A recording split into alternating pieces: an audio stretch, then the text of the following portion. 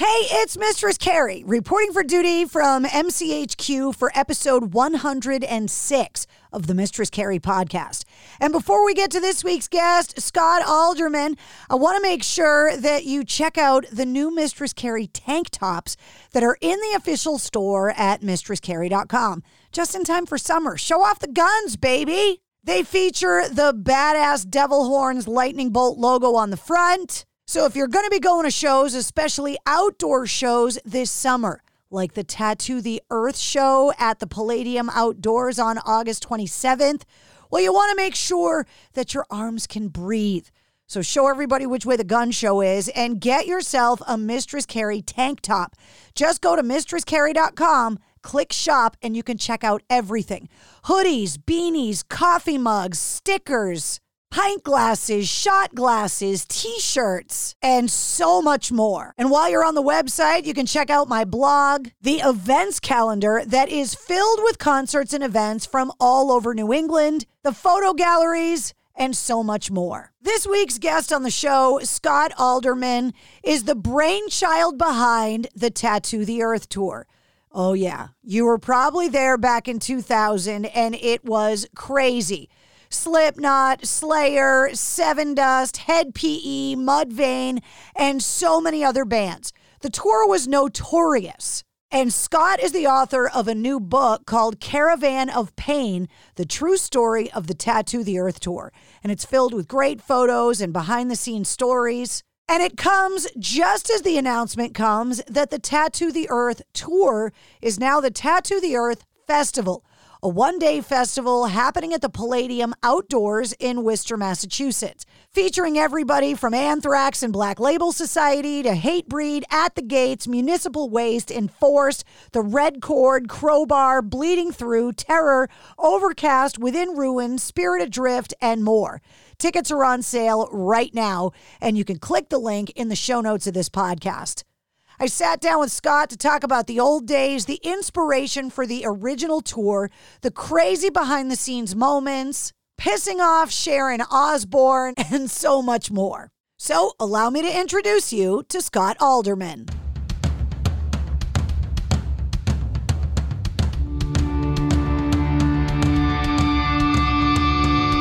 Hey, what's up? This is Sully from Godsmack. Strap on those boots, baby, because you are now in the trenches of the war room with the one and only Mistress Carrie right here on the Mistress Carrie podcast. What's up? This is Joe Rogan, and you're listening to Mistress Carrie. Her hair so lovely. Pretty eyes. Hey, this is Brent from Shinedown, and you're listening to Mistress Carrie. Hey, Carrie, go put your bra on, girl. Hey, this is Steven Tyler, and you be listening to the baddest bitch in Boston, Mistress Carrie. What's up? This is Aaron from Stain, and you're listening to Mistress Carrie. Hi, everybody. This is Dave Grohl from the Foo Fighters, and you're listening to the one, the only Mistress Carrie. Hey, this is David from the band Disturbed, and you're listening to the baddest bitch in Boston, Mistress Carrie. Hi, Bruce Dickinson here from Iron Maiden. Yes, indeed, Miss Whiplash herself, Mrs. Carrie, is here to unchain your brain. Hi, this is Flea from the Red Hot Chili Peppers. You're listening to Mistress Carrie. This is Dennis Leary. You are listening to my favorite, Mistress Carrie. Hey, this is Corey from Stone Sour, and you have the privilege of listening to Mistress Carrie. Oh, God. Oh, yeah. Hello, Scott. Hey, Carrie. How are you? I am very well. Thanks for having me on. Thanks for hanging out with me. It was nice to see you a couple months ago at Godsmack. We were able to catch up a little bit. Yeah, it's the first time in a long time. Yeah. And I feel like it's kind of like a new era for you because the Tattoo the Earth touring festival is now a standalone show. It's kind of, I feel like it's crawling out of the grave like a zombie now.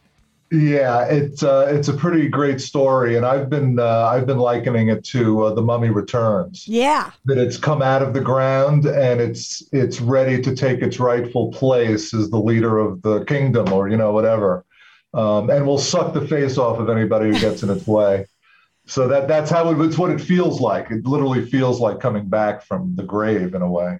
For anybody that doesn't know who you are, you're a local masshole like myself. Yes. And you're also the founder of the famed or much beguiled Tattoo the Earth Festival that was around in the early 2000s, legendary and notorious Tattoo the Earth Festival.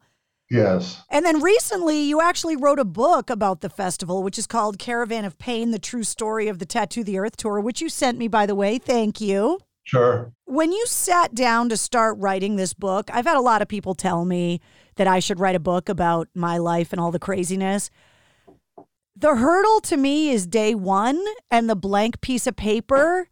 Was that what it was like for you, sitting down to just, how do you start?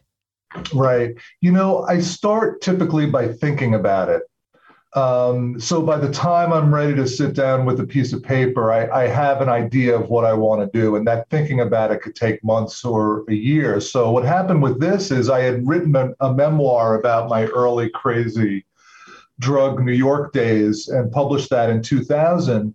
And I was wondering what to do as a follow-up. And it was the 20th anniversary of Tattoo the Earth. And I thought I'd do one of those like oral history articles where you interview the bands and people who were part of it and then try to get it into Loudwire, Rolling, something.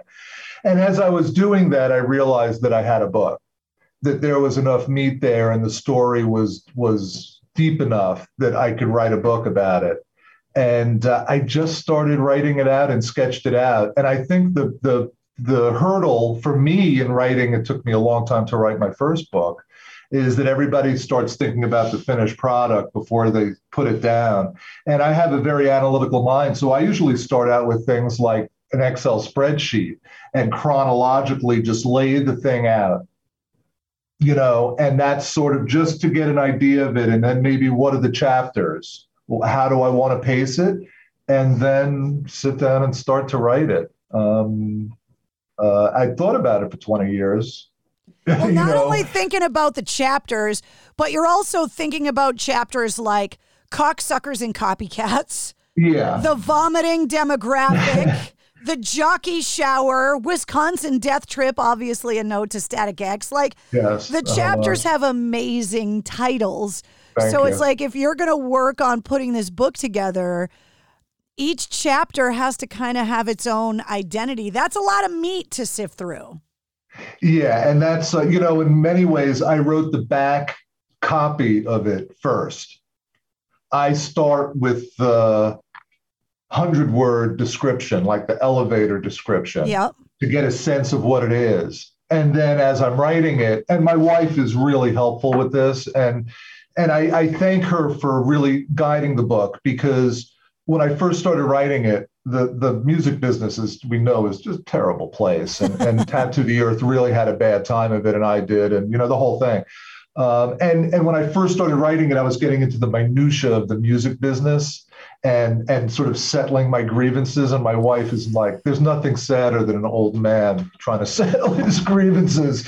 No one wants to read about that. No one cares. And I immediately changed direction and sort of did it from a place of kindness. And I think that comes across in the book, and it just changed my attitude towards it. And one of the things I notice with a lot of the interviews that I do too, whether they be with military interviews or whether they're, tech interviews or even band interviews, most of the people that are going to read the book, most of the people that are going to listen to my interviews are not part of that business or that part of the business. And so if you get too deep into the weeds, you're all of a sudden losing a lot of the people that aren't even going to understand why that pissed you off or what the problem was. And so you kind of got to be able to explain things in a way where people go along in the journey with you. But then at the same time, you don't just want to have a revenge book. We want to look back at the good times we had, because I had a great time at the Tattoo the Earth Festival.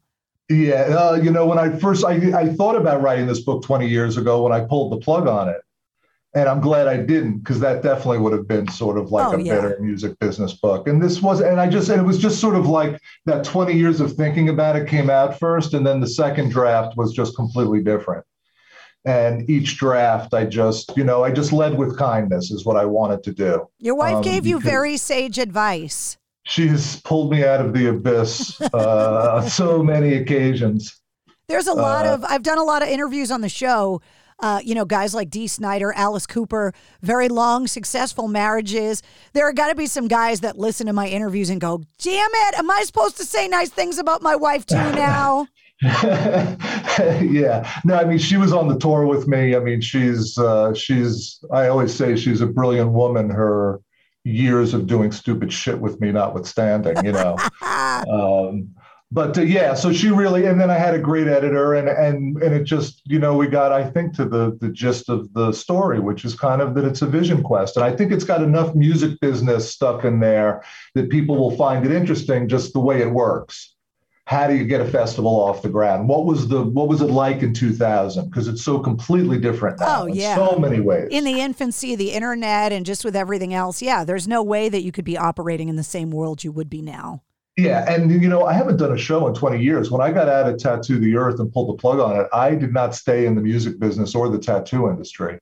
So it really feels like the last show I did, Bill Clinton was president and I was doing print ads.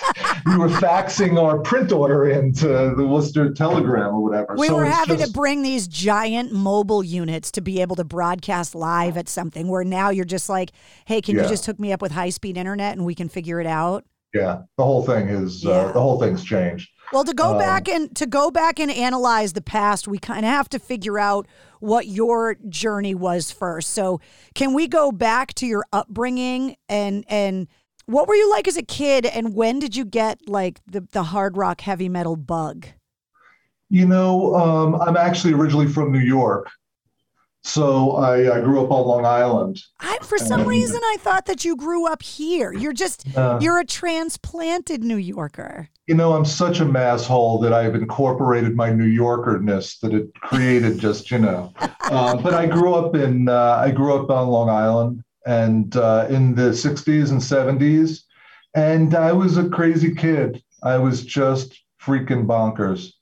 At an early age, I was struggling in a lot of ways. And my first book is about this with my sexuality. And that at a time back in the 70s was not a time to be struggling with that. Right. It was a bad time. It was a really bad, dark time. And that's what my first book is about. And I was just a drug addict really early, smart, but I got thrown out of 2 colleges. I was just bonkers, a drug addict. And I got thrown out of college and got a job at a club called the Bayou in Washington, D.C., this great, great rock club that's no longer there. And I found my people. I found a mentor, the guy who owned the club. I found a place where I could be completely myself. And I worked my ass off and was like a busboy cleaning toilets, and then became stage crew. And then I got a job as a road manager for jazz acts and touring, and like very precocious, and bought a nightclub actually in New York on my 23rd birthday, a jazz club. I was very... You were industrious to buy a place in New York at 23. I was an industrious junkie. And the problem is that the more successful, I went from being just a total fuck up, getting thrown out of college, people wouldn't trust me with the remote control, to being the guy on the road with the briefcase with $50,000 in it in just a couple of years. And it was too much because I was still dealing with the sexuality part and kind of living a double life. And the more successful I became, the worse I felt about myself and the worse my drug habit became. And the music business is a bad place when you're struggling with drugs. Yeah, it's a bad place at any time when you're struggling with drugs. Yeah. And I think no one went to rehab back then. Now there's at least an understanding and there's support and there are options and ways to go. There's that whole sober community. People don't understand what a vanguard Betty Ford was. Yeah. Because up until that, it wasn't really a thing. You got put in a mental institution before you got help with an addiction. Yeah, which is basically what happened to me. That by the time, after a couple of years, I was not a good junkie whatsoever at all. And I just, after a couple of years of just completely destroying myself and my life, I just had an epiphany and I was like, fuck it. I don't care what I am. I'm not going to die. I'm obviously doing everything I can to kill myself and it's not happening. I need to learn how to live in this world. And I just stopped cold turkey. Wow. heroin. And that was 35 years ago. And I never did it again. Now I still smoke pot. That's a whole journey, my sober journey. Yeah. But at the time, I just went back to college. I went to college. I wanted to be a writer. And I just changed my life completely. So I've had some jags and turns there. And somehow, I was going to Columbia University and I wanted to be a poet. I went to graduate school and I just got sidetracked and ended up on Wall Street for 5 years and running a company in New York, wearing a suit and tie. I didn't even own a suit until I got this job. And then I had the idea for Tattoo the Earth, which came to me as like an epiphany. I had just gone through just this terrible time where, my mother died, my mother-in-law, who was very young, got sick, my godson got cancer. We took this company public and I made more money than I'd ever made. Every major stressor you can have in your life, bought a house, my best friend betrayed, just like a Shakespearean. And I was just losing it, And out of that came Tattoo the Earth. I was getting tattooed by Sean Vasquez. And that's why in the book, I know it's November 18th at 3:45 p.m., 1998, because he was tattooing me. And I was just like, Tattoo the Earth. I want to put on a big event. I want to put on the biggest freak show ever. And from that moment that I had the idea, I never stopped talking about it or thinking about it, trying to make it happen until it happened. So it really was a vision quest. And I hadn't been in the music business for 10 years. I'd been out of the music business. I just started going to shows again with my wife. She took me to see Smashing Pumpkins and, different bands. But I was out of the music business and not in the tattoo industry in any way. And I just had this idea and I was going to fucking do it. It's like the first person that thinks like peanut butter and bananas are going to taste good together. It's like it doesn't make any sense. And then you try it and you go, oh, like obviously tattoo artists and heavy metal go together like, peanut butter and jelly or whatever, but it takes somebody to go, well, can we make this work? Yeah. And that was, the show, when my original idea for the show was more of a mainstream with like Aerosmith and things like that, because that's how I grew up with classic rock. Right. I mean, I completely lost my mind when I was 14 and hit puberty and started smoking weed, and the Stones and the Who just set me off on this wonderful road to ruin I've been on for like 50 years, a long time. I typically am not like Slayer. The bands that were on it are not bands that I'm typically into. I like Tool. I like, heavy music, but like real death metal, it just wasn't my thing. But I realized early on, it didn't matter what I want. Right. I'm a 40-year-old guy. I'm not selling tickets to me. What do the kids want? And after doing I called it research for a year and a half of trying to get out there, and they wanted Slipknot. Slipknot was that hard band. And then I stood on stage with Slipknot and watched them. And I'm like, this isn't doing it for me. I need a melody. I just saw Paul McCartney a couple of days ago. I need a melody. But I get the fuck you angst of it.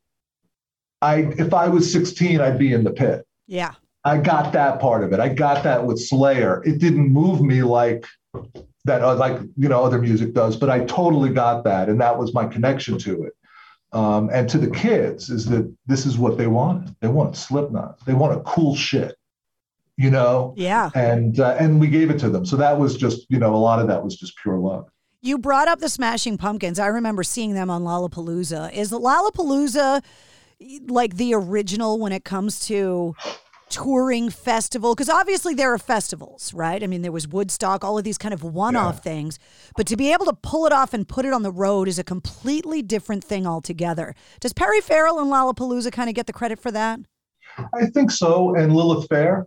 Yeah. They did that very successfully for only like 3 years. Yeah. The interesting thing is when I was pushing this 20 years ago, well, now 25 years ago almost, my idea was like a Woodstock because that's what I grew up with. That's the event I missed. I was too young for it. That was the iconic event. So I thought of it as a 3-day event. When I started trying to get Tattoo the Earth off the ground, people were saying, no. 3-day events don't work. You don't want people sleeping over. If the weather's bad, if you have force majeure, you've got problems. It's got to be a tour. And that's when I shifted gears. Now it's the complete opposite. everything is a 3-day event, and there aren't any tours left. So it completely shifted. And I think Woodstock 99 scared people to death about doing those types of shows in alternative venues. Yeah, it's I watched that documentary, and I feel bad because I went to Woodstock 94 just for fun with a bunch of friends and was at Woodstock 99, but was there working with the radio station. But we kind of went guerrilla style. Because for anybody that may not know about the radio wars of Boston back, in the 90s, our rival at WAF where I worked was WBCN, and they had corporate ties to Woodstock. So because of their parent company, they had access to backstage bands and broadcast. We went guerrilla style, where we got our own RV, we parked with the fans, we pulled the favors with the bands, and we just went there full on guerrilla style. Nice. Ended up breaking the story of the riots at the end, but we were so prepared, not only because we had an RV, but because I had been to Woodstock 94 and was kind of prepared and knew what to expect, that when I watched that documentary on Woodstock 99 and how horrible it was for some people, I felt bad because I had a blast. Right. Didn't have any problems at all and was out there in the thick of it until the riot that night. And we really started to go, okay, are we even going to be safe here? But I had no idea that so many people were having such a hard time. Yeah, I think, at those big events, I think that happens all the time. You can look at Alderman. Right. Most people had no idea. The band saw it. Right. But the people who were just 10 slots back didn't see it and had no idea. Then it was a crazy show. So with those big shows, that was my fear in doing these shows, especially in alternative venues, is someone dies at one of your shows, you do something, and it almost happened to us. The stage caught on fire from Slipknot's Pyros. So that was always one of my fears, that you're asking people to come, 10, 20, however many people, and you're doing it in alternative venues. And that was the problem with Woodstock, 99, is it was in an airfield. Yeah. You just got people open concrete for no 3 days. Shade. It was so hot. With Limp Bizkit and Rage Against the Machine. And I think people are going to lose their marbles. Look at just what happened recently at Astroworld. You talk about different perspectives. There were people that were cheering on the music and had no idea. And then there were the people, and you see the cell phone video, begging for the staff to stop the show because they could see what was going on. Yeah. Yeah, no, it's that dichotomy. That always hit me the most on 9/11, because just a few days after that in New York, if you went above 14th Street, all the restaurants were open. Right. The city opened up again, and people were sitting there at cafes and shopping and doing things, and just literally a half a mile away was this, but I think people don't know. They move on. It's the interesting thing of crowd dynamics, but they were thinking about it back then. Yeah.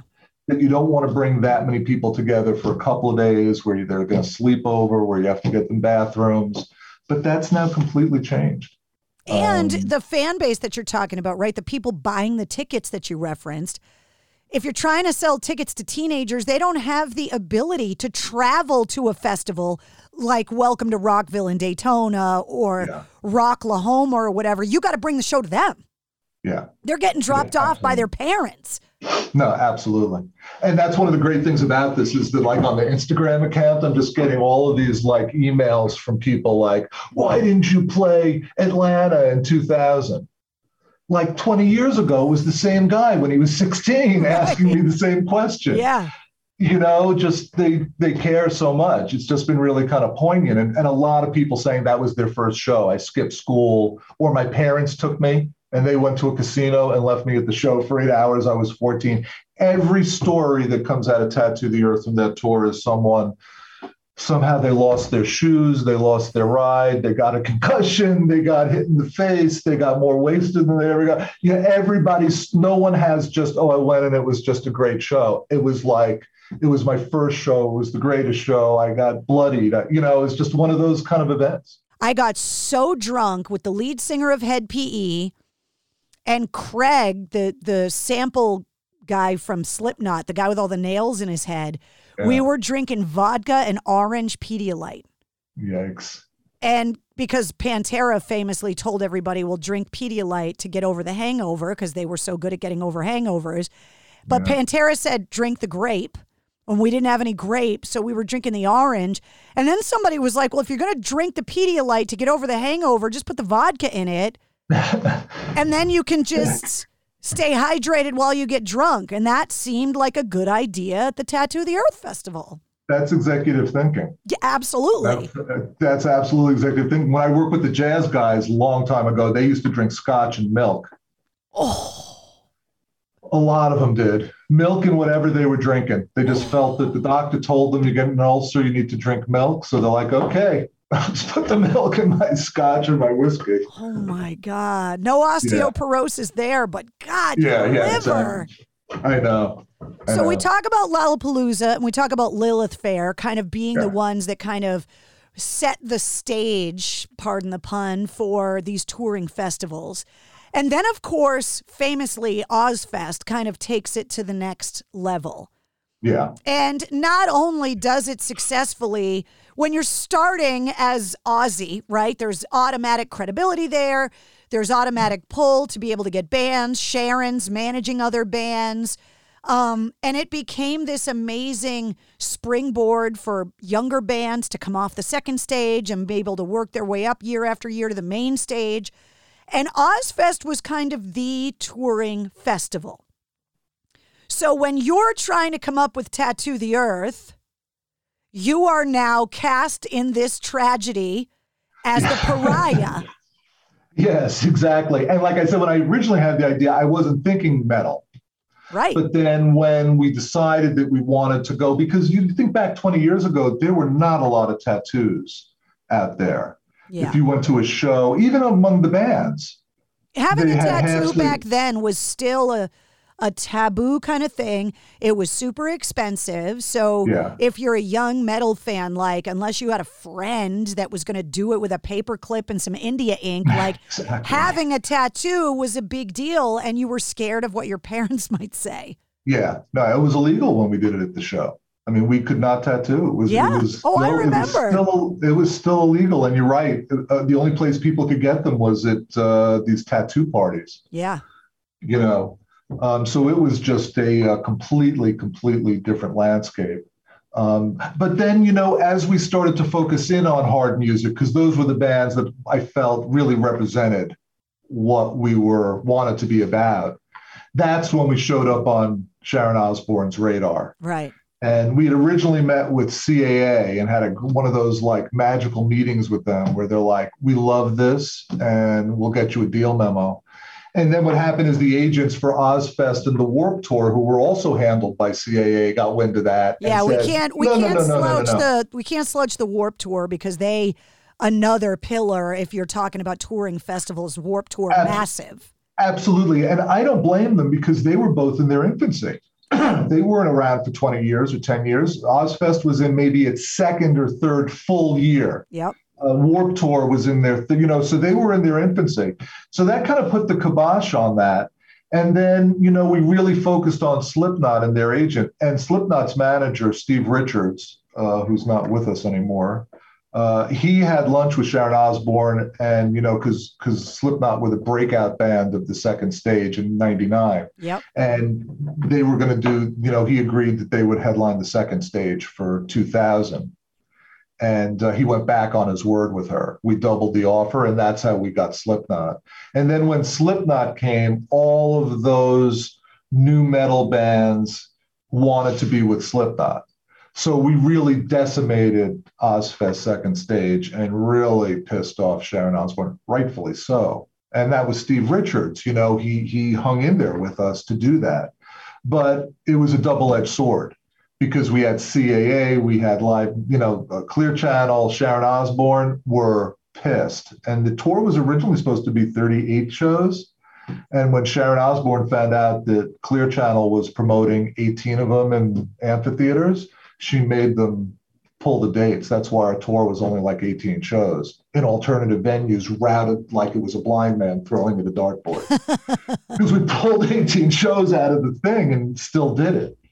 So it was just, you know, it was a double-edged sword. We got this amazing band and we were almost too successful. My goal was to go under the radar, but when you presented with this band that's willing to do it, you go with it. But we pissed off a lot of people. It's important, too, to look at the music scape at that time and being at one of the biggest, most influential rock stations in the country at that time at WAF, like I was, you know, the music scene had gotten the shot heard round the world in the early 90s with Nirvana and Smells Like Teen Spirit, and the hair metal and all of that, you know, was dead on arrival after that. But then there was this slow transition from grunge, which was a very kind of, we're all suffering together. There were a lot of, you know, Courtney Love, people like that. It was very inclusive when it came to the fashion. Girls were wearing sundresses with combat boots. And then as the 90s went along, there was that shift, right, where Soundgarden and Pearl Jam and all those guys are still big. But then all of a sudden, bands like Tool and Seven Dust and Korn and all of these bands started to bubble up from underneath. And that was, you know, for lack of a more eloquent way to say it, a complete sausage fest. Yeah. Because I'm on the air at AAF starting in 98 full time as the only woman on the air, going to these shows where, you know, it's like going to a Rush show and you're like, oh, there's 3 girls here.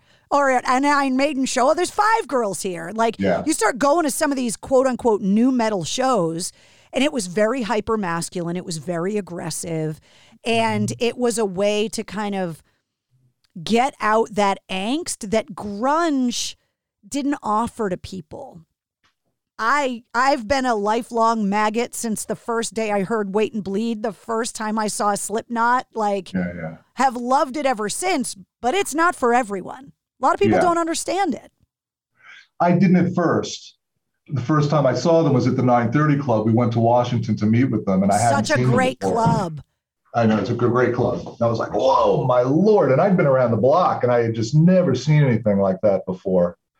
But, you know, they tapped into that. And I always felt, because that was just a year after Columbine. And I remember, like, Tattoo the Earth was, and I remember standing on stage with someone going, none of these kids are going to go shoot up a school. They're getting it out here. We're giving them a safe, non-judgmental place. Now, there's a lot of elements of that as someone who's, you know, bisexual. There's a lot of homophobia in metal still. Yep. There was a much more back then. There were no women on the tour. The 2 members of Nashville Pussy, Tracy, the bass player, and Ryder, and my wife, and my tattoo production, like those are the only women on the entire tour working. Like I've noticed that on the tour, like this is not sort of representative of my, you know. Yeah. But I think that it's evolved a lot over the last 20 years. 100%. I feel much more comfortable in that world that I always feel like I'm on the outside here. When you feel like you're on the outside of the outsiders, that's a terrible feeling. Right. You know, so I think it's much more inclusive, and I think that's a good thing. Well, so I definitely think many more women in the business playing. Look at them.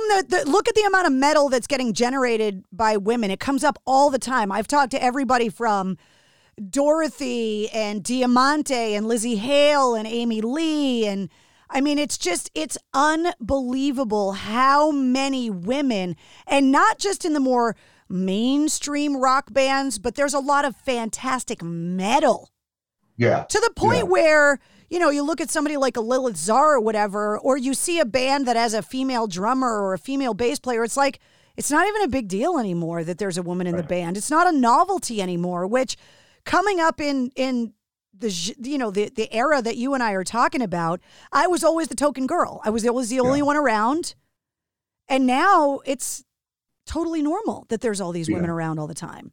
Yeah, no, absolutely. And but I did get walked to my car at the end of the night at Tattoo the Earth because some of the guys were worried for me and they wanted to walk me to my car. I remember that. Yeah. No, you know, you just reminded me, I went to see the Rolling Stones in 2013. And I hadn't seen them out in like 30 years, something like this, in a long time. And I dropped acid for the first time in like 30 years. I had the best night of my life. It was the show I dreamed of, seeing the Rolling Stones, like my hands on the stage. Except I was an old man. I had to pee 8 times. I didn't wear my compression socks, you know, but it was amazing. And there was this woman there in a mini skirt, you know, and she's watching, and these guys behind her are messing with her. And a bunch of us like confronted them. I'm like, are you fucking crazy, man? You're ruining my vibe, man. It's 2013. You're fucking with this poor woman who's trying to like watch this show. Like, it was just incomprehensible. And it was nice that as a group, we were all like, everybody just fucking stop and get security. Like, she needs to feel safe here. So I can't even imagine what it felt like in 2000, or when my wife saw the Chili Peppers at the Palladium in New York, I think in 1990, and ended up with a giant footprint across her face. Well, you go and watch that documentary about Woodstock 99. That's the theme of the whole thing, was just the misogyny, the assaults, just this hyper masculinity fueled with anger and alcohol. And now I think, like I said, it comes up all the time on the show that hard music, heavy music was kind of driven back underground a little bit. We're the outsiders again. Because, I mean, when you got Korn and Limp Bizkit on TRL, you've gone mainstream, right? And now it's kind of been driven back underground. And when we go to all of these shows, we're all the freaks that want to get together. We're the inclusive now, You got a vanguard like Rob Halford that's an openly gay guy that's up there tearing it up. Yeah. You've got all these women out there that are making amazing music that are not a novelty just because they're a woman. And then you've got all of these people, and I give credit to artists like Slipknot that were like, we're all here, so that makes us the same. Yeah. That was always their message, that we're all part of this collective, which is why Slipknot fans get called maggots, because they feed off the host. Like, so in a weird way, that is that self-leveling, equalizing thing that has come out of that very dark time for especially women in metal, is that we're all the freaks now. Exactly. You're judging me? That kind of thing. Yeah. And that 20 years ago, I really felt that acutely. Yeah.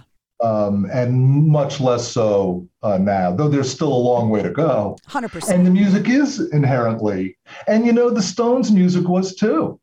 The Who's concerts that was really that same, it was just taking it to another level, but rock and roll, and it's especially, I just love that, the Beatles had all female audiences and the Stones came along and they were all guys and they were pissed off. Well, people realize that if you're really going to be successful in rock and roll, you got to have girls there. Yeah. You finding that delicate balance, right? You talk about the Beatles or Elvis, where it was just screaming girls. And then it went way far in like the 80s, myself included, with Bon Jovi and kind of all of those bands. And then you swing into the late 90s, early 2000s, where, like you said, with the Stones and the Who, it's just all guys all over again. Yeah. And now it's kind of like we're in this place where society realizes, like, I can't tell you how many times I've had conversations about music and the person assumed I knew nothing because I was a woman. Yeah. And so now there's been generations of rock fans that have grown up going,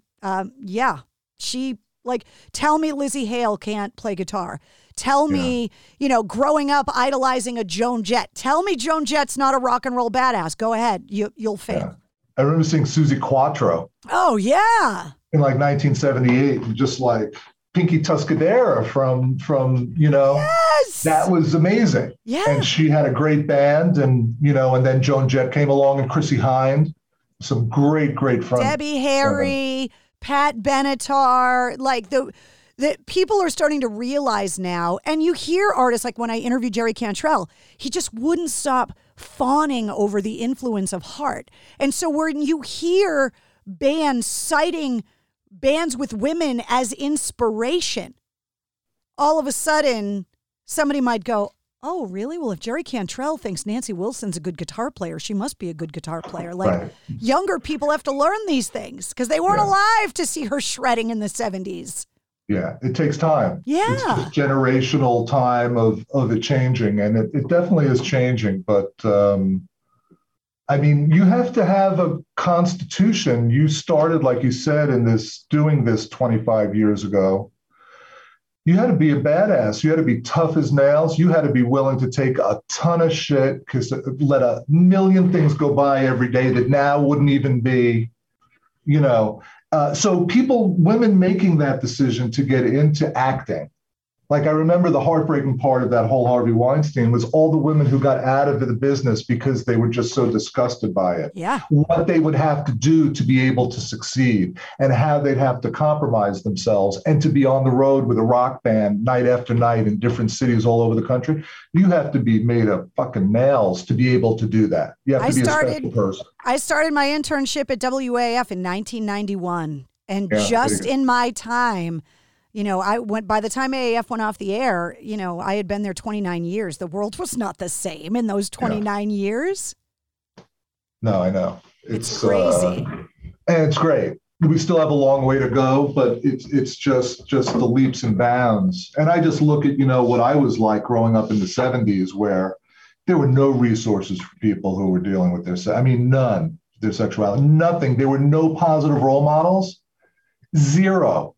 Every representation in film or TV was of a psychopath. There's a famous book called The Celluloid Closet of just all the gay characters in movies, and 90% of them are criminals and end up in insane asylums. There was no representation. Well, then you looked at artists like Elton John, who everybody knew, but he couldn't even say it. Yeah. Well, he did, and it hurt him in America. Right. There were no role models on television anywhere. And that part of it, just looking at it now, there's one commercial that blows me away because, I lived amazingly through the AIDS epidemic in the 70s and 80s and worked at an AIDS hospice in the 80s in New York when everybody died. And we couldn't even get funeral homes to come and take the bodies. This is in New York City, in Greenwich Village. So now I'm watching this commercial for like an HIV drug, and it's like, go live your best life. And I'm like, oh my God, it's so amazing. Like, it's just such a difference. And how so many of these quote unquote like alternative lifestyles are now just mainstream. That the world, as small-minded and simple-minded as it can still be, is a lot more open-minded than it was in a lot of ways. It's safer. Yeah, absolutely. It's still not safe for women out there, but it's a lot safer. It's and getting gay there. people and it's getting there. It takes, in some ways it's happened so fast in the last couple of, the last 5-10 years, where it seemed like it had been stalled. Yeah. And that's what Tattoo the Earth was about. It was to the freaks to have a place to go, like I said, without judgment, and get their rocks off and hear some music and get it out of their system and feel like they were part of something. So let's talk about that first year, because in your book, you talk about the bands. There's great pictures of, some of the tattoos and some of the artists. And for me, it transported me right back, because I'm like, oh, wait, I remember that guy. He looks a lot different now, but I remember when he looked like that. Yeah. So talk to me about like the planning stage of it, the first show, and when things really started to get nuts. Because Tattoo the Earth is infamous at this point. No, absolutely. It was even before the show even started. We didn't know where the tour was going to end when we started the tour. The end of it hadn't been set yet. In fact, if you look at our tour book, it's online. All of the end dates are wrong. Everything got shifted around. We also didn't know what bands were going to show up. Poya was supposed to show up. They didn't. Spineshank wasn't supposed to show up. They did. It was just a mess from day one. And the first show was a radio show in Portland, the radio station there in Portland, Oregon. So they had Stone Temple Pilots booked, and they bought our show to go underneath Stone Temple Pilots. So it worked out really well for us. Right. They already had their radio show. They bought a whole lineup, even though they weren't really comparable. So that first show went pretty well. Other than the fact that Slipknot went on before Stone Temple Pilots. Stone Temple Pilots. So when you talk about, like, my wife and I love Stone Temple Pilots. Me so too. Does my wife. So the shift of all of the guys pulling backwards after Slipknot finished and all of the women pushing forward to watch Stone Temple Pilots, my wife and I included. But it worked for the radio show, so we didn't have to deal with a lot of the things that would cause us difficulties going forward. The next show is when we lit the stage on fire with the pyrotechnics. And there was a spigot in front of the stage. And we told them to cut it off at the ground because the kids are going to just break it and you're going to flood this park. We were in a residential park. And they didn't, and the field flooded completely. Had they not mud. seen 94 of Woodstock, what could happen with unlimited amounts of water? The mud going at the stage was, I mean, Tom Araya got hit in the face with it. It was just terrible. So every show was like that. We couldn't tattoo in New Jersey. We couldn't tattoo in Massachusetts. After the Massachusetts show, we got banned for life. The city of Revere banned us for life. Slipknot and Tattoo the Earth. Old ladies were driving around Revere trying to find the party, the source of the music, to get it shut down. So every show was like that. We did 18 shows. All of them were disastrous in their way. 6 of them were attended well, 6 were medium, and 6 really tanked. We tanked in Texas. We were down there in August, and we're playing non-traditional venues. Right. Horse tracks, race tracks, parking lots, rodeos. We're at a rodeo in Texas. It's 100 degrees. You know, so it was a tough tour, and this is what happens when you do. We weren't doing the Warped Tour alternative venues. Right. Because at the Warped Tour, you take 2, planks of wood and put them between 2 trucks, and that's a stage. Right. We were building 2 full stages, the whole thing. And doing that in alternative venues is just really, really hard and dangerous. Not only that, but for anybody that isn't old enough to know what the Tattoo the Earth tour was, or lived in a place where it never came, the draw of it was that you had all these amazing heavy bands. And then you had some of the most well-known tattoo artists that were on the tour setting up booths that fans could go and get tattoos from some of the world's best tattoo artists. That's what happened during the day. And then obviously all the bands were getting tattooed all night.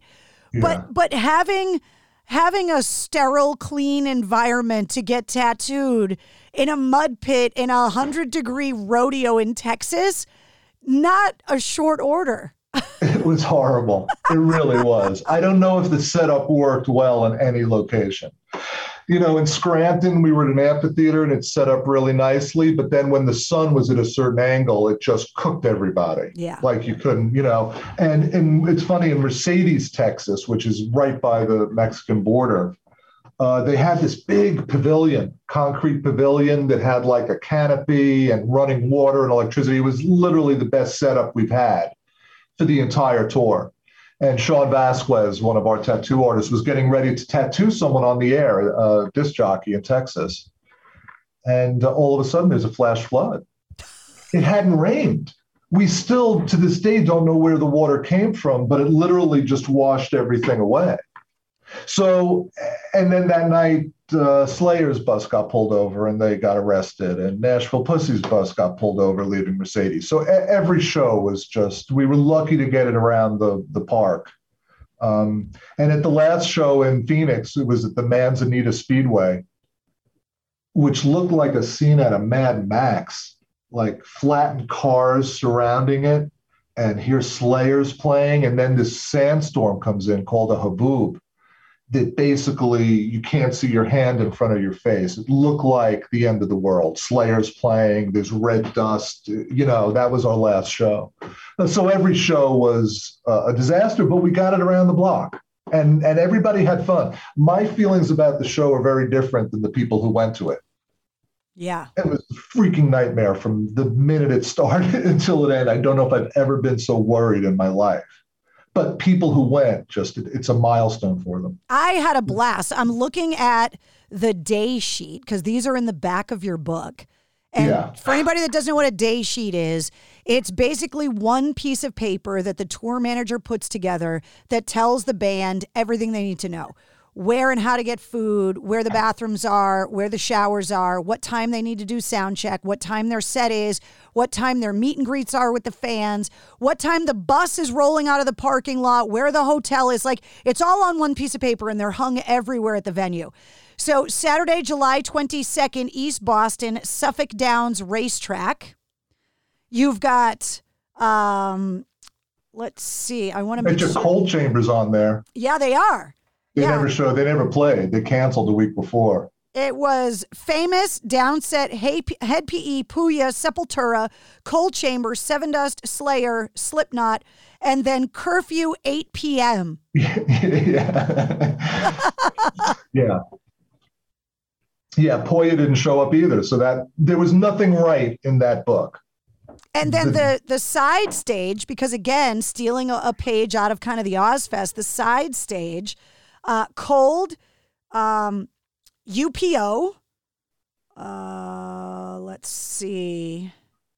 Mudvayne. Yep, Mudvayne, Hatebreed, Full Devil Jacket, hold on, Nothing Face, Systematic, Amen, Nashville Pussy, Curfew 6:30. No, I know. So you got these shows that get out at 8 o'clock and bus call. What time was bus call? It's like 2 a.m. or something. So then you got these bands sitting around for 6 or 8 hours. No, I know. It was a disaster. Every show was like that. Every show. Well, when we played in Mercedes, we were told in advance that you're so close to the border that they're going to search every bus when you leave, which I took as an affront. We're American citizens doing business in Texas, and you have the right to search our bus just because we're that close to the border. So we warned all the bands. So everybody basically consumed what they had, and it was the wildest party I've ever seen. Shannon Larkin said it's the Tattoo the Earth was the most debauched tour he'd ever been on. And that night was just, everybody did everything. Yeah. I put all my shit in Slipknot's truck, knowing full well they're putting all their shit in my truck. Everybody's stashing everything all over the place, but everybody was just complete. I just never saw anything like it. So when you're doing, and it's all fun and games until people get hurt. And by the end of the tour, you've got riggers who are getting hurt. You're working where we're not getting enough sleep. We have to rush to set up the next day because we have these 2 stages. We're in a rodeo. People are tired. It's dusty. It's hot. And people start getting hurt. And people go crazy on the road. So it's not an ideal situation, though it makes for a good book, I think. Yeah. it does. And so that inaugural tour, right? So you get out there. Tell me some of your favorite moments, not so much the dangerous moments, but how am I responsible for all of this moments? Yeah, I had a couple of those. The first one in Portland, because I'd had this vision, and here it was in front of me like a year and a half later. Yeah. And it was just really surreal and very emotional. And when Slipknot took the stage, I was standing on the side of the stage watching them, and they did. Corey does that thing where he has everybody crouch down. It's unbelievable. And then they all jump up in the dirt of the horse track. And when he did that, I just fell to my knees, just overwhelmed with emotion, just bawling. I helped create that. I felt like the Los Alamos, like the atom bomb. Like I was part of that team that's creating this energy, and I'm really overwhelmed. And my partner puts his hand on my shoulder and says, enjoy it, man. It'll never feel this way again. And he was right. It never felt that way again. And really, the sublime and good moments were very few after that. Giant Stadium. My wife and I were standing in Giant Stadium like at 2:30 in the morning the night before, just looking around, big Tattoo the Earth banner. And I'm like, what the fuck? I still have the T-shirts. And then Sean Crahan came from Slipknot, and my assistant Naomi, and the 4 of us just sort of stood there. And he was like, I was in a van 2 years ago playing clubs, and I'm playing John, like number 2 band under Metallica at Giant Stadium. It was just one of those really sublime moments. And that was really just about it. Yeah. Watching the rise of Slipknot, I think I did one of their first TV interviews for AAF's Real Rock TV in '99 at Loco Bazooka, which was in September of 99 or September of 98, whatever year that was. And all 9 members of the band are there, and they're sticking their fingers up my nose. And I'm trying to interview all 9 members of Slipknot and organize them and get a word in edgewise. And, I sat down with Corey Taylor pre-COVID, and we laughed about how just insane, like he just kept yelling butt gravy in my ear while I was trying to interview them. And it's just, And to see now, all these years later, that a band like Slipknot is still, out on their own Knotfest roadshow, like stealing a page out of the touring festival and going out there on their own festival tour. It's unbelievable. It's unbelievable that main stage that we did of Slipknot, Slayer, Seven Dust, Sepultura, Head PE could sell out, could do a stadium right now. Oh, yeah. It's bigger than it was 20 years ago. And I had that sense that Slipknot was their dedication to their fans and vice versa was something really unique. And watching them night after night doing what they were doing in service of that was really powerful. And they really won me over. Like, it may not have been my thing, but it was almost like watching a Stanley Kubrick movie. You just need to clear your head and absorb it. Yeah. Because you'll reject it at first because it's too much. And the older you are, the more you'll reject it. But once I stood there a couple of times and took it in, it's like, Jesus, man, this is just accept it for what it is. Just accept, stop trying to categorize it, figure it out. Just accept it for what it is and just let it happen. Yeah, exactly. And not bring all the judgment and what it should sound like and what it should look like. And so I had those moments on the tour with them. Seven Dust I always loved. I had a couple of sublime moments with them and the rave, listening to them where I just felt like I was a kid again, and the reefers in the air, and so I had some moments, but most of it was just sitting in the tour bus watching the Weather Channel, getting stoned, and just trying to hide from everybody who was after me, Well, you talk about all of these bands, right? And most of them, not all of them, but most of the bigger bands that were on the Tattoo the Earth tour are still around. And part of the reason that they're still around is what you're talking about, is that loyalty to their fans. They stayed true to who they are. They always were so giving and loyal to their fans and made themselves accessible. And you look all these years later, and they are still at that level because their fans, even though their fans, some of them are in their 50s now, stayed loyal because they stayed loyal to them. Yeah. I feel that way about the Rolling Stones. And when I was starting to be like, geez, they're getting too commercialized, they're getting sponsored by Citibank, they're doing this, they're doing that. Then I read that Keith Richards snorted some of his father's ashes with some Coke. And I'm like, that's why I have the tongue on my arm. Oh my God. You know what I mean? And in the Who circle, that's why it's there. Because at their core, there's still, and that's why they can still be authentic all these years later. They're celebrating their 60th anniversary this year. It's crazy. Yeah, it's insane. So that part of it, and seeing McCartney the other night, who's almost 80, and he still sounds great. I mean, he played 36 songs in the set. I know. I had my son with me, my 14-year-old son, and I wore him out. He's like, geez, this is long. I'm like, I know, but the guy's 80. Everybody's standing. It was really a lot of fun. And he's a Beatle. That's where you have to look at the 14-year-old and go, look. Yeah. There's going to come a time when you're older that you're going to be like, I saw a Beatle live. Yeah. That's exactly what I said to him. It's like seeing Mozart. Yeah. You're gonna, and he got it. And we had a couple of really nice moments there, like Hey Jude singing along and sort of like my bucket list kind of stuff. When you have a kid, you want to be doing that. But I know whatever he thought of the show, that will resonate with him, that he saw this giant, because the guy is just, it was really cool. It's one of the best days of my life. It's all old people, and everybody's just sort of standing there. They're playing Helter Skelter. I'm getting, and I'm hurting, but I'm like, I can do it, because that's a heavy song. Yeah. Helter Skelter. When I was a kid, that was like, whoa, man.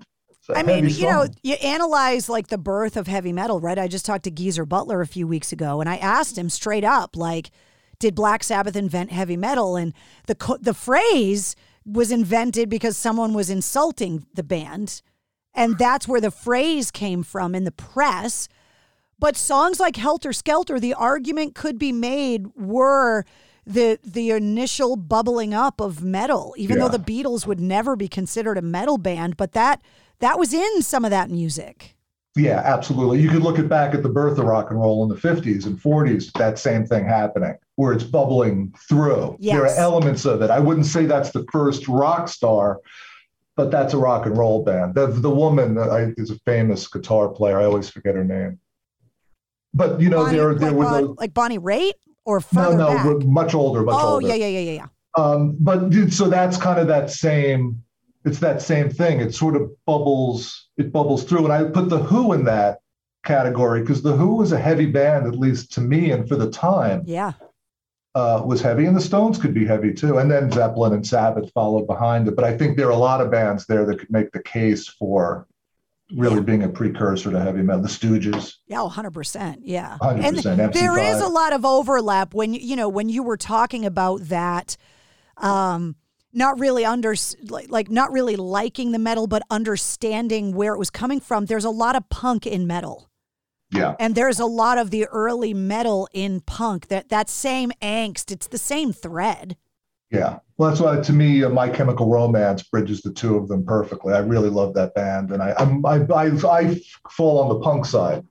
I love the Ramones growing up and the Sex Pistols, the Who. I mean, that was the stuff that really made me crazy. And it still does. Yeah. You know, but like I said, the thread that goes through it, that's rock and roll. And that doesn't change. If you have that in you, it's there till you die. Yeah, 100%. Hopefully when I'm 80, I'll be at a show trying to headbang, you know, but yeah. And now we're doing it again. This is the insane part, is the Tattoo the Earth has come back from the grave. I know. I'm so excited. I was so happy when I found out that it was coming back and in a new way. So the Palladium in Worcester is an old theater that literally everyone has played. It's a famous venue. And when they started having shows outside, it created this whole other venue that, first of all, the first time I saw a show outside at the Palladium, I was like, the city lets you do this? Yeah. Because it's loud and it's outside in the middle of downtown Worcester, and it's a lot. Yeah. And the city's cool with it. Yeah. Now it's going to be Anthrax at the, you know, in the middle of Worcester. Yeah. It reminds me of Tattoo the Earth. I went to the Newfound Glory show there last weekend. It's in a parking lot. It would be just like Tattoo the Earth if the two stages were playing against each other the whole night at the same time. But it really had that feel. It's a great setup. Yeah. Just a fantastic setup. So tell me about putting the lineup together to revamp Tattoo the Earth, because it has a reputation, right? You're taking a chance using the name because people have long memories in this business. So when you start making phone calls, what's the reaction? You know, in the 20 years after I pulled the plug, I really never thought about it, resurrecting it. I never sat there and said, you know what, I should brush Tattoo the Earth, the mothballs off, and maybe it's a good time to do it, or this and that. And people were always coming out of the woodwork to say they wanted to do something. I had no desire to do it. And when I wrote the book, in the back of my mind, I never thought, oh, this could resurrect Tattoo the Earth. When I stopped, I stopped. And John Peters got an email from me from like a mailing list, and it was in his spam folder about my book. And he's got Anthrax and BLS and Hatebreed booked for the Palladium indoors. And he's thinking, hey, maybe we should resurrect Tattoo the Earth, and emails me. Is the last thing I expected to happen. Seriously, it wasn't like, I don't know. I was done with it. And since we did, this is before the book even came out, we're talking about the date in August. And now it's just really just mushroomed. It's really like Tattoo the Earth was such a great idea. It's just come back with a vengeance. People just always love the name and the concept. It's got the nostalgia thing going on. And we're going to do a tour next year. Are you really? Yeah, the plan is that we're working on doing a tour with some really special stuff related to the tattooing, something really forward-thinking. So this show is a nostalgia show. It's Anthrax's 40th anniversary, and it's been 20 years for Tattoo the Earth. It's really a milestone for people, especially when you get into your late 30s and 40 and you start to hit maybe your first midlife crisis, and then have these shows, these great memories. Yeah. But next year we're going to resurrect Tattoo the Earth, and we're going to take it out on the road again next year is the plan. So this is all a complete surprise to me. And I'm like, hey man, John is the one who pulled it out. And a lot of people in the music business side of it are like, Tattoo the Earth, because it was so messy. But the reception has been just incredible for the concept, for the tour, for the stuff we're doing with it. It's just amazing to have a second chance to do this. The show at the Palladium Outdoors is August 27th. Tickets are on sale right now. The lineup: Anthrax, Black Label Society, Hatebreed, At the Gates, Municipal Waste, and Enforced. We announced more bands today. Really? The Red Chord. Nice. Their first show in 7 years locally. Bleeding Through, Terror, Crowbar, Overcast. Wow. Spirit Adrift. I think Overcast is Brian from Shadows Falls' first band. That's insane. So we've got the 2 stages. So we just announced that today. Yeah, so I was gonna say, like, you're not putting all those on one stage. No, there's 2 stages. So it'll be from 2 till 10:30, whenever curfew is, and we're gonna have Joe Peterson from Zaza Inc., which is a local Worcester shop. Inside the Palladium, we're setting up the tattoo artists. And we're going to have 6 tattoo shops in there. The public can get tattooed. We'll have piercing and body painting and henna and all sorts of stuff inside the Palladium, and then the whole festival outside. So it's really exciting. Did you get tattooed on the original tour? I mean, you're surrounded by all these tattoo artists. Did they get you? They did, and it was a mistake. And it was a big mistake because this arm, Bernie Luther, started this in Vienna and had worked on it a couple of times. So he finished it in Detroit on the tour.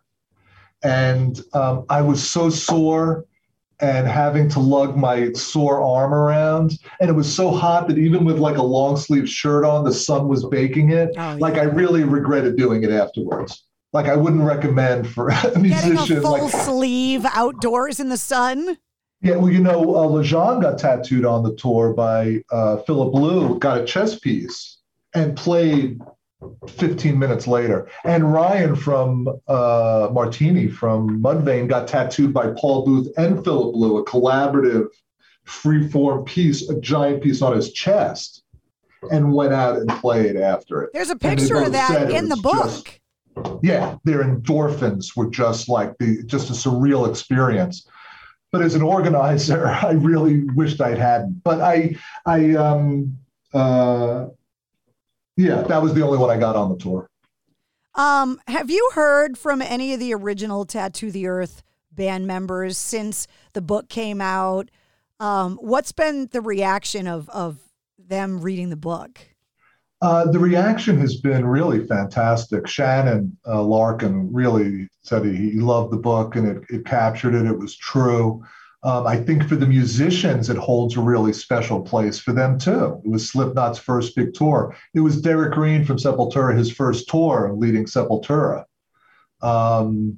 There was a lot of really good things. So it holds very special, but they all say the same thing. The catering sucked. Both stages played against each other. Like when you ask them their recollections, it's going to be the heat, the catering, all that stuff. But there was the sense that we were doing something for the first time, that we were in this together. Yeah. And people were complaining, but if you ask in retrospect, it was sort of like they all say it was an honor to be out there, and it jump-started so many careers. Oh, yeah. Well, that military phrase. And behind the scene. That military phrase, embracing the suck. Yeah. That you all suffered through the pain together, so therefore you have fond memories of it is kind of hilarious. Time heals all wounds. Absolutely. Well, you know what? If you go on the road, it has to, or you'd never go on the road again. Right. Yeah. So it was an amazingly difficult tour. And then we couldn't get the second year out, which was, a crusher. Yeah. And that was where the double-edged sword came back and cut our heads off, because we had Sharon Osbourne, CAA, and Clear Channel determined to take us out. Yeah. And we put offers into Marilyn Manson and Slipknot, and they just doubled each offer. They own every amphitheater. They keep us out of every amphitheater in the country. They own all the radio stations and all the billboards. If they don't want you to go out, you can't go out. Right. And that's kind of what happened. A lot of people don't understand when it comes to the deregulation of a lot of this industry. And it was something that Pearl Jam was fighting back in the Ticketmaster days. It's that, you know, as a musician, as an artist, as a promoter like yourself, you know, you piss off one person and your career is over. If that one person is connected in a way that they can just kill your career if they feel like it. Yeah, we were just too successful that first year. And my partner, we just strategically we stuck with Slipknot and their manager, Steve Richards, who double-crossed us. And I was like, he did this to Sharon Osbourne. Why isn't he going to do it to us? Yeah. And we were offering them like 20% of the tour, all future tours, whether they played or not. I don't even think he took the offer to them. He was just using us now as leverage to get a bigger payday from Ozfest, which is what he did the year, you know, so it was very short-minded thinking. But you're at the whim of so many different things when you're trying to do something like this. And that's where the odds of me getting the first tour off the ground were probably so astronomical. I never even entertained there couldn't be a second year. Yeah. Like I thought if I got it off the ground, I'd go over this. So it was really shocking when we weren't able to do that. And I felt bad because I had so many people who were into it and had put so much into it that we were building a team. So that it was just a crusher, you know. One of the other things that I was struck by with the book as I was going through some of the old photos, you know, is some of the artists that were on the tour that aren't with us anymore. Yeah. You know, Paul Gray from Slipknot, Joey Jordison from Slipknot. Like, it's so tragic that there's so many of the band members that just aren't here anymore. Yeah. Scott Weiland, Jeff Hanneman. Yeah. Yeah, I remember sitting in the bus with, because the band Slipknot, it was Sean Crahan and Paul and Jordan, you know, Joey, were the founders. So when we met with the band's representatives, it was the three of them, you know, and they were just young guys, really excited to be on the road. And they were on the same sort of surreal path that the rest of us were on. And they were just always really good to work with on the road. They were always reasonable. They were, you know, until they got on stage, and then all hell broke. You know, then it was completely fucked. No, seriously. I mean, it was just like, it was some crazy shit. Yeah. Crazy shit every night. So it was really great being on the road with them. For the most part, the bands were really, especially the younger bands, were just so happy to be there on the road with Slipknot and Slayer. It's you know. Yeah, you're making dreams come true for fans, for the people who were on it. It was Slipknot's dream to be on a show with Metallica and Slayer. You know, like everybody's got their thing, and Tattoo the Earth filled that for a lot of people. Yeah. Well, I'm excited that it's coming back. I'm very curious to see what you're teasing about next year, but I'm psyched to be at the show at the Palladium Outdoors in August. It's going to be awesome. I think it's going to be a great time. It's a really great lineup. We've got the tattoo artists, and I think that, like I said, it's kind of a nostalgia show. And taking a look back at 20 years ago, the tattooing was illegal in Massachusetts. It's really hard to believe. It was so not was that weed. Long ago. I know. We're living a totally different world now. I know. It's I mean, that part of it's amazing too, to see what tattooing, and Worcester's a tattoo town. Yes, it is. I went into Off the Rails last week, and you know, everybody's got sleeves. If we were sitting there 20 years ago, I would have been the only one in that restaurant with a sleeve, with a visible tattoo. I remember meeting Des from Cold Chamber the first time, and he was the first person I ever met that had a tattoo on his face. Yeah. And I was like, how hardcore is this motherfucker?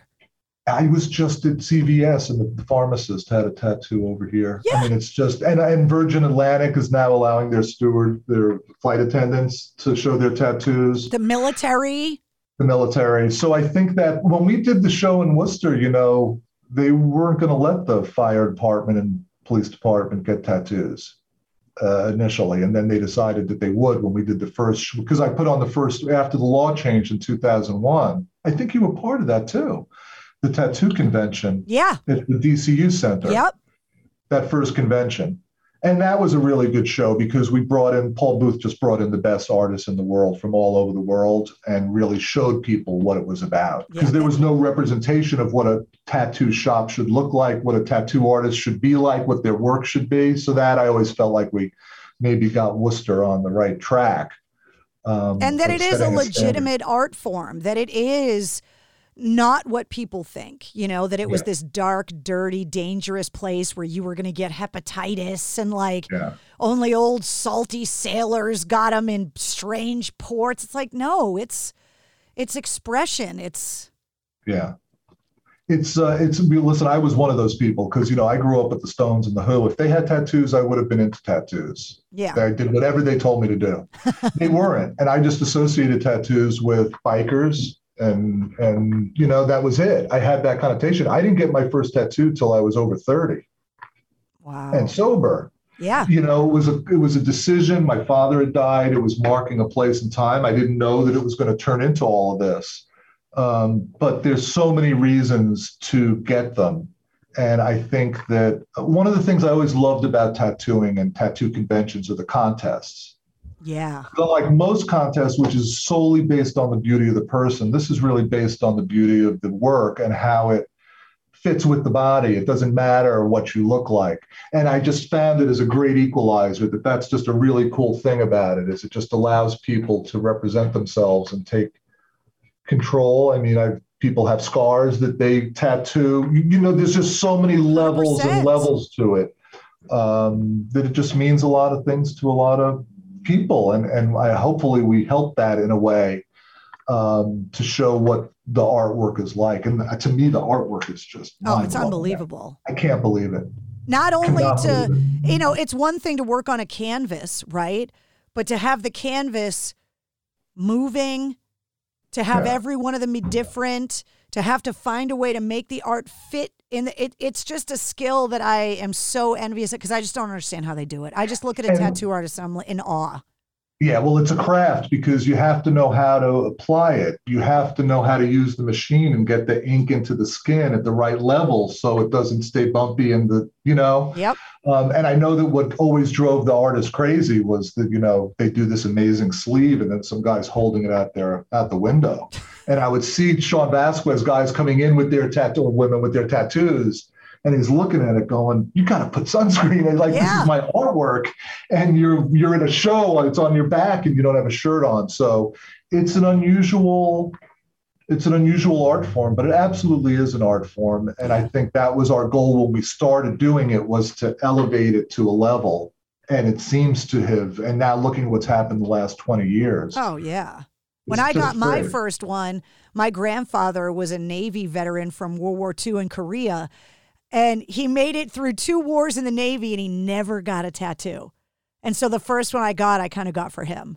Oh, nice. Yeah. So it's like they all have a story too, Even the ones you regret, they have a good story. Oh, yeah. No, and, I remember I'd be in like Aruba and I'd, have my sleeve and some old lady would come up to me. I got to show you my piece. And it's her grandchildren. And I'm like, here I am. I'm trying to have a drink and I've got some 80-year-old woman showing me her piece. Yep. And I think that it just, I don't know. It's an unusual art form and it's powerful. Yeah. And the music connection and the tattoo connection, just that connection of the outsider, second skin, it's just, it always spoke to me. And the fact that we were able to do it 20 years ago and maybe now continue it going forward. Yeah. Sort of like, I feel like maybe Tattoo the Earth is coming to take its place at the head of the body art revolution that it kind of helped kickstart. Absolutely.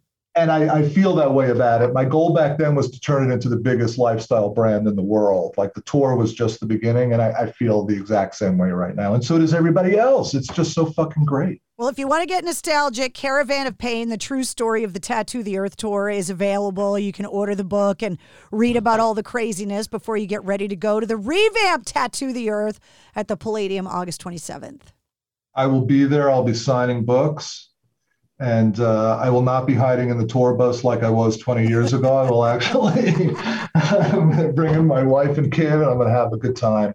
I think it's going to be a great day. I look forward to seeing you. Thank you so much for hanging out with me today. Yeah, thank you, Carrie. I really appreciate it. It was great seeing you today. All right, I'll see you soon. See you. Bye-bye. There he is, author and brainchild of the Tattoo the Earth Tour and Festival, Scott Alderman. You can check out his book, Caravan of Pain, the true story of the Tattoo the Earth Tour, by clicking the link in the show notes of this podcast. There's tons of links there. You can find all of Scott's links, you can find all of mine, and there's a link to buy tickets to the Tattoo the Earth show at the Palladium in Worcester on August 27th. There's also a link for this episode's corresponding playlist. I make a playlist for every full-length episode of the Mistress Carrie podcast, and normally it features all of the musicians' music and all of the other music that we talked about in the episode. This time around, it is filled with amazing memories of the Tattoo the Earth tour and, of course, all of the other songs we talked about. If you liked what you heard, don't forget to like and subscribe to the Mistress Carrie podcast. New full-length episodes come out every Wednesday, plus every weekday you get the Sit Rep. The Situation Report is all of your rock news, music headlines, and industry info in less than 5 minutes. Plus, you never know when we're going to release a bonus episode. You can join me live every Tuesday night at 8:30 Eastern for my video show, Cocktails in the War Room, on Facebook. The Mistress Carrie Podcast, a proud member of the Pantheon Podcast Network.